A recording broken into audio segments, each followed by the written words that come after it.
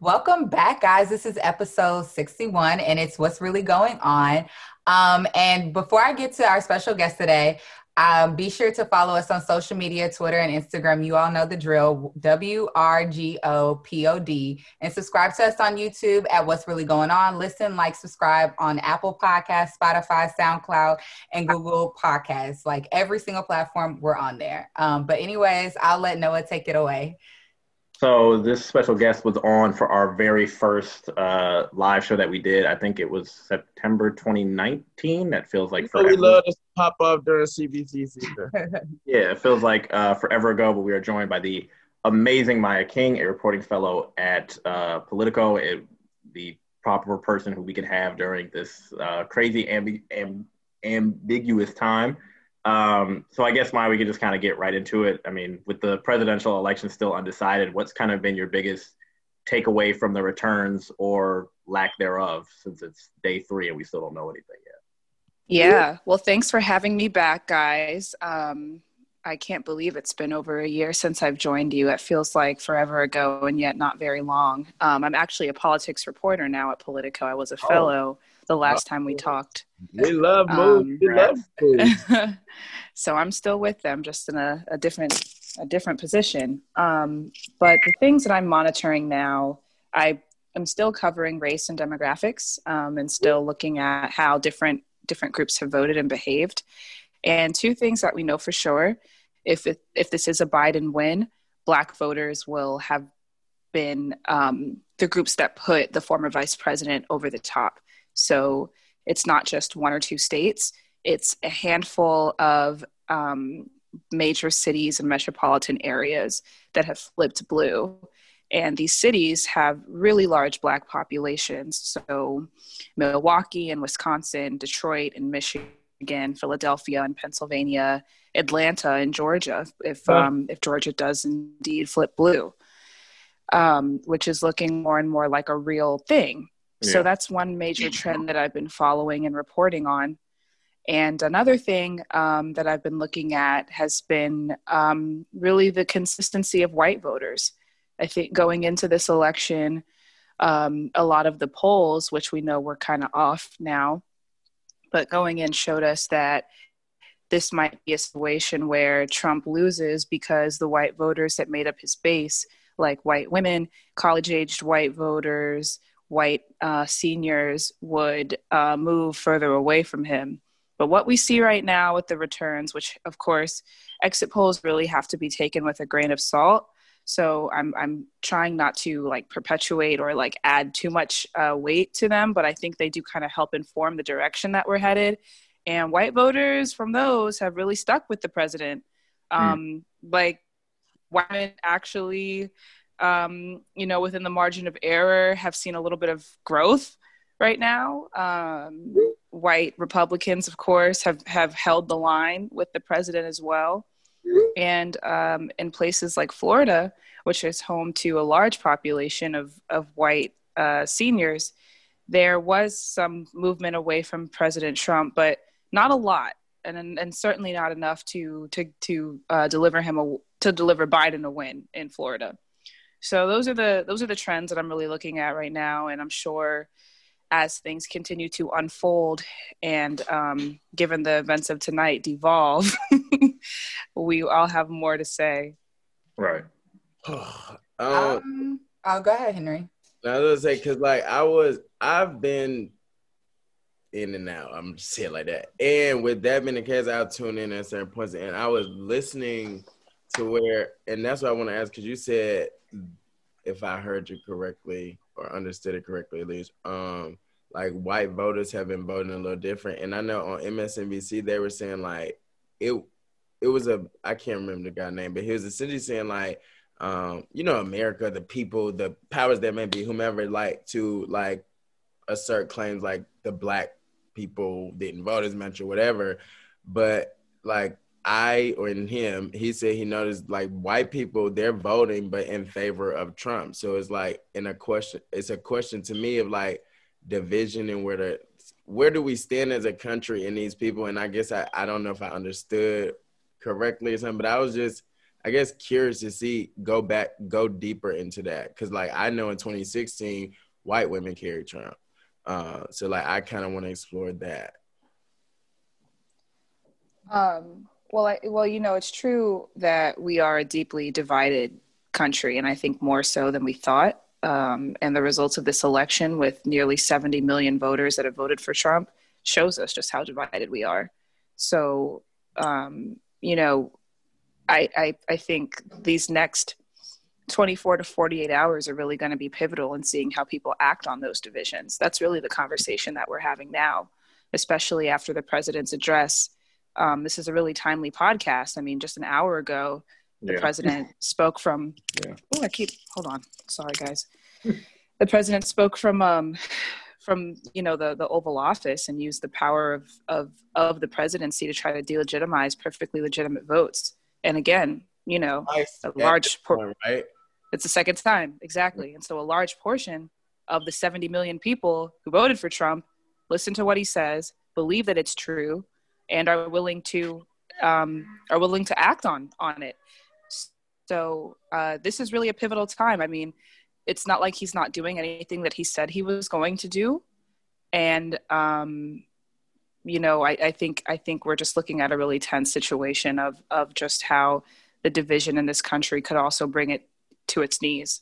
Right. Because Mackenzie, you can go out of this, but like, I just want to say this, Rick. I was on Twitter and yesterday or sometime, and it was some news station in Virginia, and they were talking to this Trump supporter who was in his like force, like literally training his son how to shoot a gun, and he was like, well, yeah, if he gets on, it's gonna be a prop. I'm like, what the? Like, he basically about to say, I'm about to go out here and, you know what I'm saying? Now, that would have been me or my homeboy down the street. We would have been like, you know what I'm saying? That video would have, you know, hey, police, sir. So to me, that's crazy, man. It is crazy. I mean, that's why progressives were saying, or I won't say progressives, but, you know, activists and folks who were familiar with the situation were telling people, prepare for a scenario in which you might need to be in the house for a week or two. Mm-hmm. And again, this looks very clearly like a Biden win, but the fallout from that is just really going to be something that could potentially become a dangerous situation. Mm-hmm. And it's all rooted in the racial hypocrisy, I think, of this country.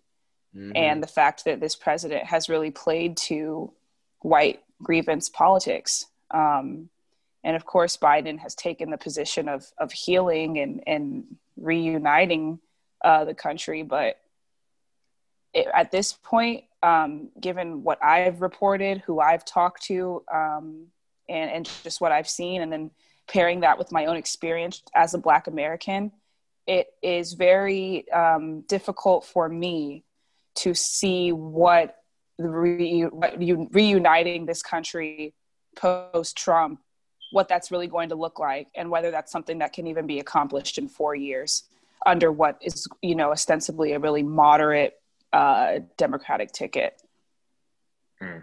Speaking of uniting the country, you wrote about Democrats pushing Black men and trying to engage Black men, but Biden didn't really perform well with Black men. Why? What do you think about that? Like, I do think that there's something missing with Black men, or they're missing something, and I just want to know your thoughts on that.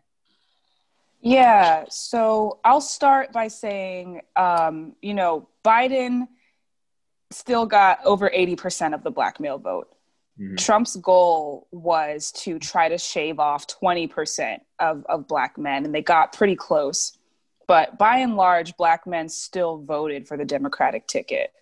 And that's a sign that Trump's talking points about the crime bill and Biden's role in that, about his own accomplishments via the First Step Act with criminal justice, and, I mean, trying to employ people like, or deploy, I guess, people like Ice Cube and Lil Wayne and others, like, maybe had an impact, especially among younger Black men.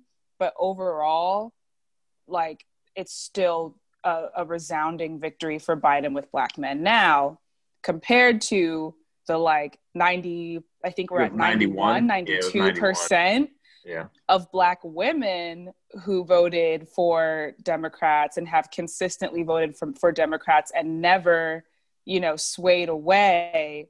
I think it's true to say that Democrats do have a challenge in their outreach to Black men.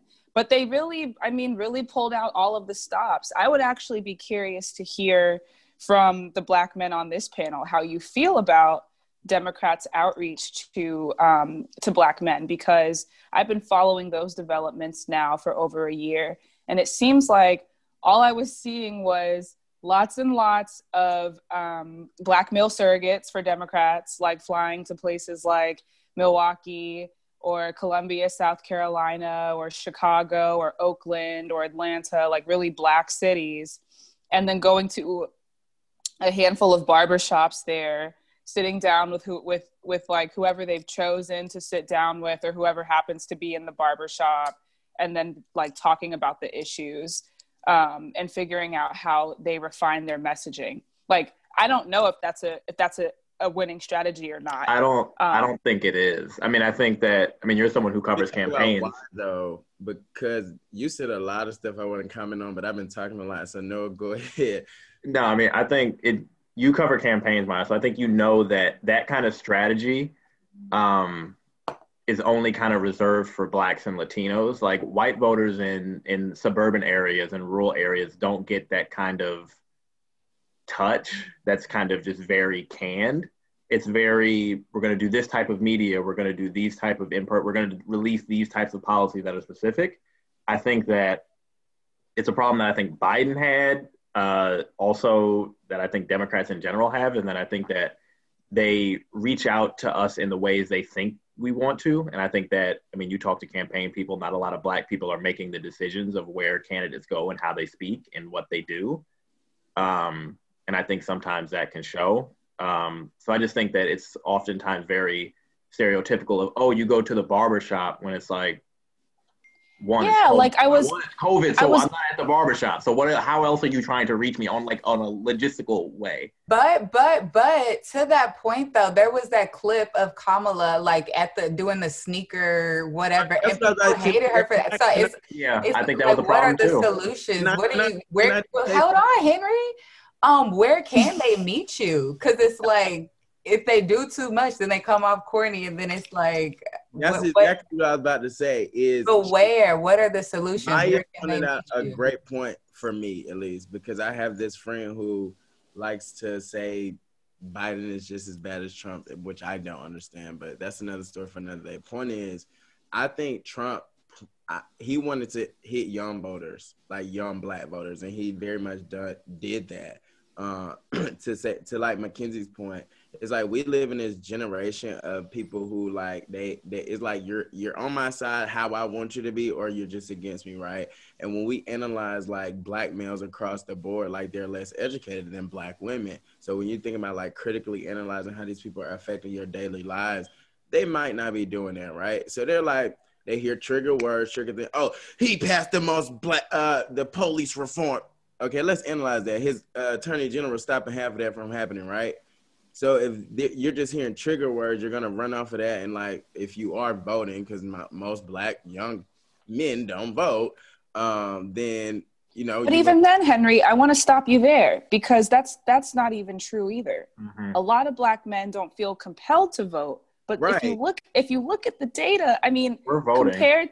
Compared to other ethnic groups, right there. I don't know about any other, but a majority Black voters across ages, genders, and across demographics have higher turnout rates than almost any other group. I'm not saying that at all. I am saying like the Black male vote tends to be down or trend toward him from what I've observed. Okay. All right. Okay. That's what I'm saying. Let me clarify. I think Black people overwhelmingly vote. Like, I'm not saying we don't. I'm saying Black males, especially younger Black males, it seems like if they are voting now, it seems they tend go his way or like have a defense as to why Biden is X, Y, and Z. And like for me, I guess I've analyzed or received, like I've seen his record and he's tried. You know, he's not perfect. Nobody's perfect. They're politicians at the end of the day. But like I can see how like when Trump is baiting him on a stage and he's avoiding using certain triggering language that, you know, directly speaks to, you know, angsting up a certain group of people. Maya, I know this. No, I was gonna say I know this question is kind of like often said, and I don't want to ask it in the traditional way. But do you think that the Biden campaign made a genuine attempt to not have such a dip? Because it doesn't seem like, to me as a black male, I don't think that the Biden campaign, they had kind of moments, but I don't think that they did anything specifically targeting. You know, you can even say black men, you can even say kind of black people in general. And I think that, do you think that the campaign was just kind of like, we'll get it and it'll come, but let's focus. And like the next question we have kind of gets at this, but do you think they were just kind of like, it'll come and let's go figure out something else? So what I know is that in 2016, a large number, larger than several previous elections, of black male voters either stayed home, voted third party, which hurt Hillary Clinton, or voted for Donald Trump. And Democrats saw that pattern, knew that 2020 was going to be a close race that came down to the margins, and did what they could to go after the black male vote and shore up black enthusiasm for the nominee.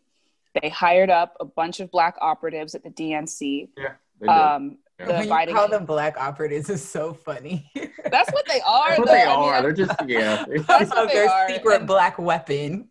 I mean, and that's exactly what they were, though, right? Because they knew and they listened to them. They're like our age. And the Biden campaign also has a really strong showing of young black press secretaries and staffers. And they listened to them, tried to kind of modernize their approach. But it's so interesting to hear you and Noah and Henry say that they didn't do anything. That means it didn't reach everyone. That's what that means. And that's me and Mackenzie favorite line. They're not doing enough because because that's what I said. I wouldn't even Noah's question because he said that they didn't try at all. I think they acknowledged black people, knowing that black women overwhelmingly supported the Democrat Party. But I don't think that they directly tried to engage with black men. So Henry, I'll actually rephrase what I said. I think the Trump campaign probably did do what you should have done. They went on stuff like Kamala did go on Complex Sneakers, and Biden did go on Desus and Mero. He did do the typical kind of hits that you would want someone who tries to be exposed to young black men. I think that at a certain point, maybe this is coming from my privilege as someone who went to college and who has a certain amount of status. This is my privilege in this. But I think that at a certain point, they don't take me as someone who understands substance. And that at a certain point, I need Noah, thank you. Okay, I have thoughts on that because that was one thing I was hoping I got at in my black male outreach story, but didn't have a chance to really lay out, which is that really both parties have an issue with their black outreach. Mm-hmm. So black women see voting for Democrats as a survival vote. It's no question that we're going to vote for Democrats because we're like, obviously this is the best option. Black men tend to be like, what is in it for me though? What do you have for me specifically? But the problem though, there's nothing wrong with that either. No.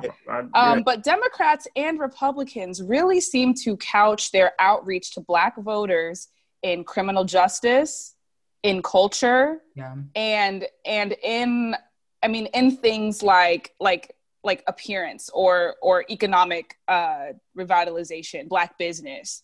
I mean, there is, of course, HBCU outreach. There are a handful of policies for housing and for healthcare that really speak to are very clear examples of Democrats listening to what black voters are saying. But there's not a lot I'm not seeing a lot of commitment to real solid policy outside of mass incarceration. I mean, that's like one thing that Black voters really care about, but Black men also really care about jobs. Black men really care about education. And I feel like they're trying to say that, but all they're being met with, all Black voters were met with on the campaign trail by and large were barbershop talks, HBCU rallies, small listening sessions for policy, and to make sure that, you know, there was proof of them listening and doing the outreach. But I think you're right. I mean, if you both are saying you don't feel like you were talked to or reached out to, or that there wasn't a message for you, I mean, I think that's kind of one example, and even in the face of you acknowledging your privilege. And the funny thing is, this is like for Mackenzie, like, I think as like the Black woman of our crew, like, I think, do you feel that way? Because I think that, you know, do I feel like they were talking to Black women? Yeah, because I think that they often try to do like the mothers of the movement and have mothers who are, you know, the mothers who are people who are killed by police violence. Mackenzie, you don't have kids, so like yeah, I know. You have all of these other concerns. Do you think that they were addressed, like transportation, education, housing affordability, all these other things? You know that Roe v. Wade that people keep trying to attack. Like, no, do you think? I mean, I'll say this. So for Biden, when he was by himself, I mean, I didn't have high expectations for, you know, and I hate to sound like that, but like, it's an older white man. I really didn't have expectations other than, you know, the standard, like, student loans and healthcare and stuff like that. But with Kamala, I don't know. I feel like she specifically spoke to me, but I think her presence kind of might have just been able to, like, we don't have to like address this head on. Like, she never, one thing with me though that I was super like impressed with Elizabeth Biden, she, like, before everything started happening and stuff, she had talked about, you know, Black women giving birth, and I don't remember Kamala mentioning that. So that was an alarm for me that Warren had my attention. So even now, I don't know if Kamala's talked about anything like that. But we talked about that early, like, she's doing something that affects Black women that no one else is talking about. Yeah. So I don't know if Kamala did that. And if she did, then I missed that. But I do feel like there wasn't a necessary push for her to directly come at Black women, because I feel like her presence and, like, I'm a Black woman, so y'all should already know I'm for y'all, you know? So that's my take. It's very interesting to hear you say that, Mackenzie, because you're a young Black woman too. So that's already a different demographic. And hearing you, Noah, ask if we feel like we're spoken to, my first response is, as a Black woman voter, it's already assumed that I'm going to vote. It's already assumed that, and it's automatically assumed that I'm going to vote Democratic. So frankly, it doesn't matter if I feel spoken to or not. Yeah. And I know that the Democrats really had to straddle that line between representation and built-in support, because what they also know, though, is that Black women are so powerful, not only because they vote at large numbers, but they galvanize their communities and their families to vote. Yeah. And so putting Harris at the top of the ticket was representation. That was super important, which Mackenzie, you confirmed. And it was enthusiasm. As a senator, you know, Senator Harris has acknowledged the health challenges facing Black women. She tried to get a bill through the Senate on fibroid cancer, which is something that disproportionately impacts Black women as a result of underdiagnosis. She's done a couple of other bills. She was one of the first senators to take a meeting with Black Lives Matter and set up a meeting between the Movement for Black Lives and the Congressional Black Caucus. We know that, I mean, we have to take that with a grain of salt, because no one in the CBC was ever going to give Black Lives Matter a serious policy platform, and they're definitely not now, which is another conversation.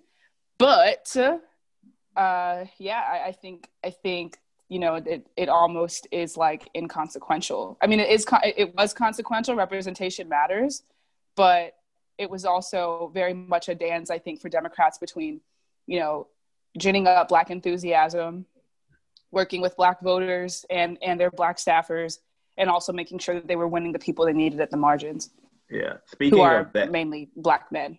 Speaking of that, I think one thing that I think that has like not bothered me a lot, but I think that's kind of grinded my gears about the Biden campaign. I think now it's coming to fruition. And you mentioned it earlier. The Biden campaign made a really targeted decision to go after, moderate Republicans and air quotes and suburban voters, some of which they got, but the margin that they thought they would get is definitely probably not where they expected. I think when I saw like exit poll, like you said, taken with a grain of salt, it was white voters were 56-42 in favor of Trump, which is not far from Trump's 2016 number. Do you think the Biden campaign put too much faith in appearing to these voters or appealing to white voters on decency, assuming that they would support him? Because I think my biggest issue is you're appealing to people on this idea that they just don't believe. Go ahead, Henry. I like deeper. You gonna make me because it's like, for me, I feel like like you just said, like I feel like these, and I think me and Mackenzie always talk about this, how Democrats try to they still try to be like this white apologist almost, to where they try to appeal to these people that do not, like, they're not supporting you. They don't care about your party X, Y, Z. We clearly know that your base is black and minority sometimes. You might have a few of them, but majority, nah. So it's like, for us, I think this is what Noah asked in, is how is the DNC or the Democratic Party going to start taking the black vote serious, as if it's not just a guaranteed thing? Y'all are about to make me take off my journalist hat and put on my Howard hat. We call what's really going on. You know what I'm saying? What's happening? And y'all tackle it. Y'all about to make me put on my my Dr. Carr political science analyst hat, because I think that's exactly it. I mean, okay, let's just start with Stacey Abrams' 2018 strategy that is literally the reason why Democrats are winning the White House right now. Yeah. Because she said in 2018, we need to stop going after white moderates and start actually going after the voters who haven't voted because their vote has either been suppressed or it's been suppressed by virtue of them just being apathetic about the entire system and not wanting to vote at all. Mm-hmm. Which really is kind of, I think we can make the argument that in itself, voter apathy as a result of diminishing returns to black voters, is a form of soft voter suppression. Anyways. And so, I mean, and that's winning Democrats. That is currently what is closing the gap between Biden and Trump in Georgia, and could be what wins Democrats that state, is not going after white moderates, going after apathetic black voters, low-income voters who don't feel like they have been heard, rural white voters who also could be swayed. I mean, these are groups that are in play for Democrats. Yet still, I mean, 70. How do you reckon that with 70 million voters who support Trump? Yeah, right? I think that's my thing, is that I think in 2016, I think Democrats went so hard on the, and even like white senators, like I know Sherrod Brown was like, we need to get back on, the economic, populism. And it's like, it's not necessarily about that. Like, it's deeper. If you think that's what these voters are all, that's why they're supporting Trump, I think everyone's misguided, or there's a lack of realization behind what drives these people to vote for Trump. It's not the fact that, it's my 401k. A lot of people don't have 401ks. So there's something else that's bringing them in.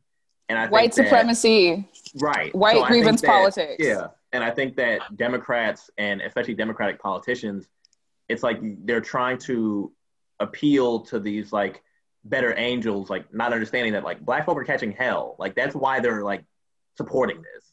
And I think that there's a disconnect with the campaign, and I think how we see it, and I think that's a problem that I frankly don't think is going to go away, because I think white people always want to see themselves as better, even though everything else says that they're not. And I'll say, watch the next. So after we get over this hump, which is like putting it super lightly.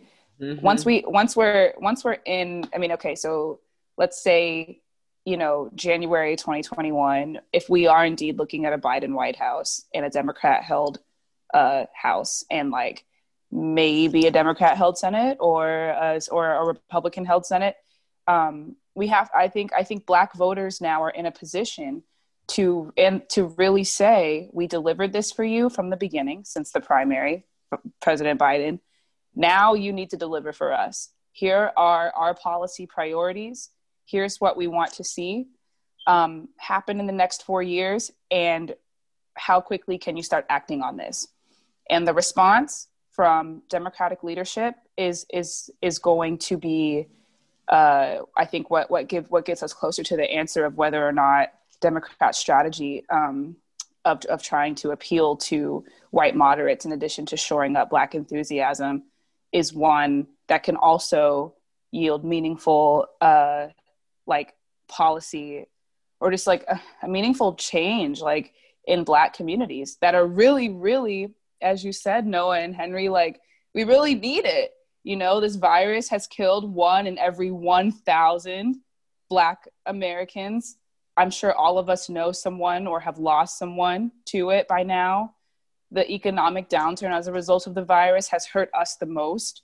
Mm-hmm.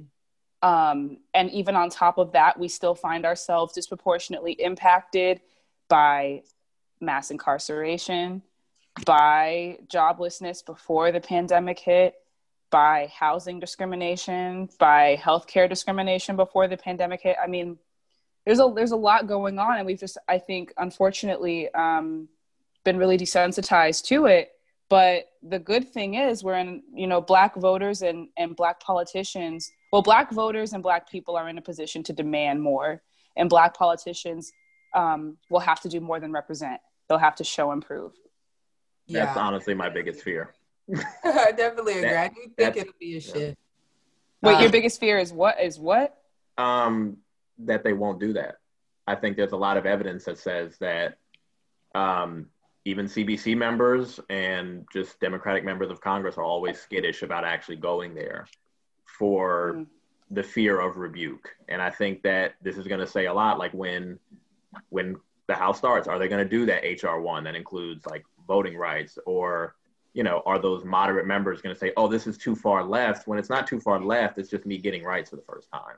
And I think that's. Hold on, I think we cut Mackenzie off. I'm sorry, yeah, Mackenzie. We did. Sorry.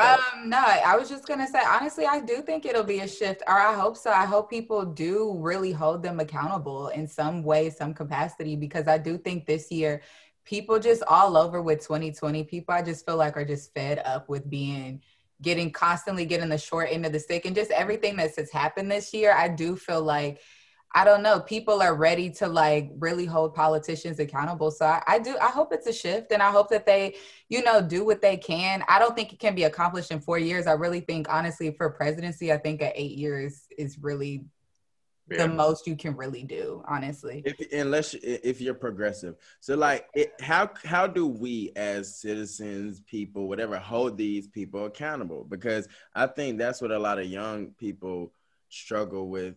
Okay, where do I fit in outside of talking on social media? Well, as of now, we still live in a democracy. And so, you know, the cleanest answer to that question is vote them in or vote them out. And if they're not doing what you want, I mean, we do have an audience with all of our elected officials. We're supposed to have access to these people and to demand more of them to make the calls that we need.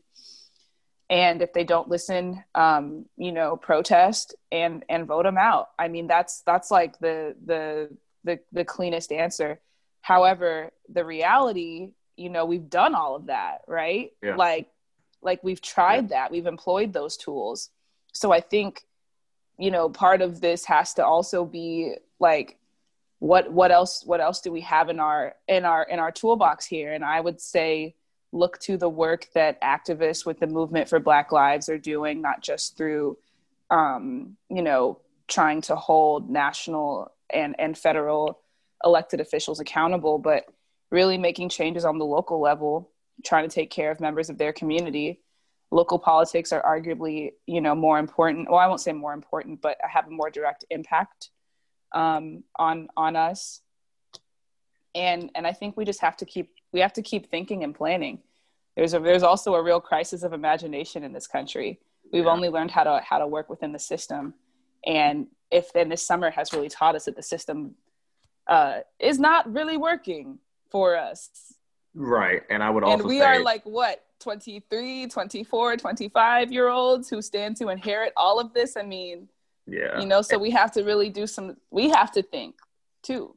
And I I think was- The voting system needs to change first. 'cause Right. that's that part. I think that's what us as young people, we need to focus on how to get that electoral college dismantled, because and I would also say it's and term limits on the Supreme Court. But go ahead, Noah. My bad. I was gonna say it's hard to focus on a problem that's not ours. I'm not racist to myself. White people need to do some work too. But no, that's real though. That's real. That's real. That's it real. can't all fall on our shoulders. Okay, but if not you, then who? If not now, then And I think we don't need to say that anymore. Save that for another day. Yeah, we don't need. Yeah, that's too cliche. So Henry trying to anywho, take us to church today.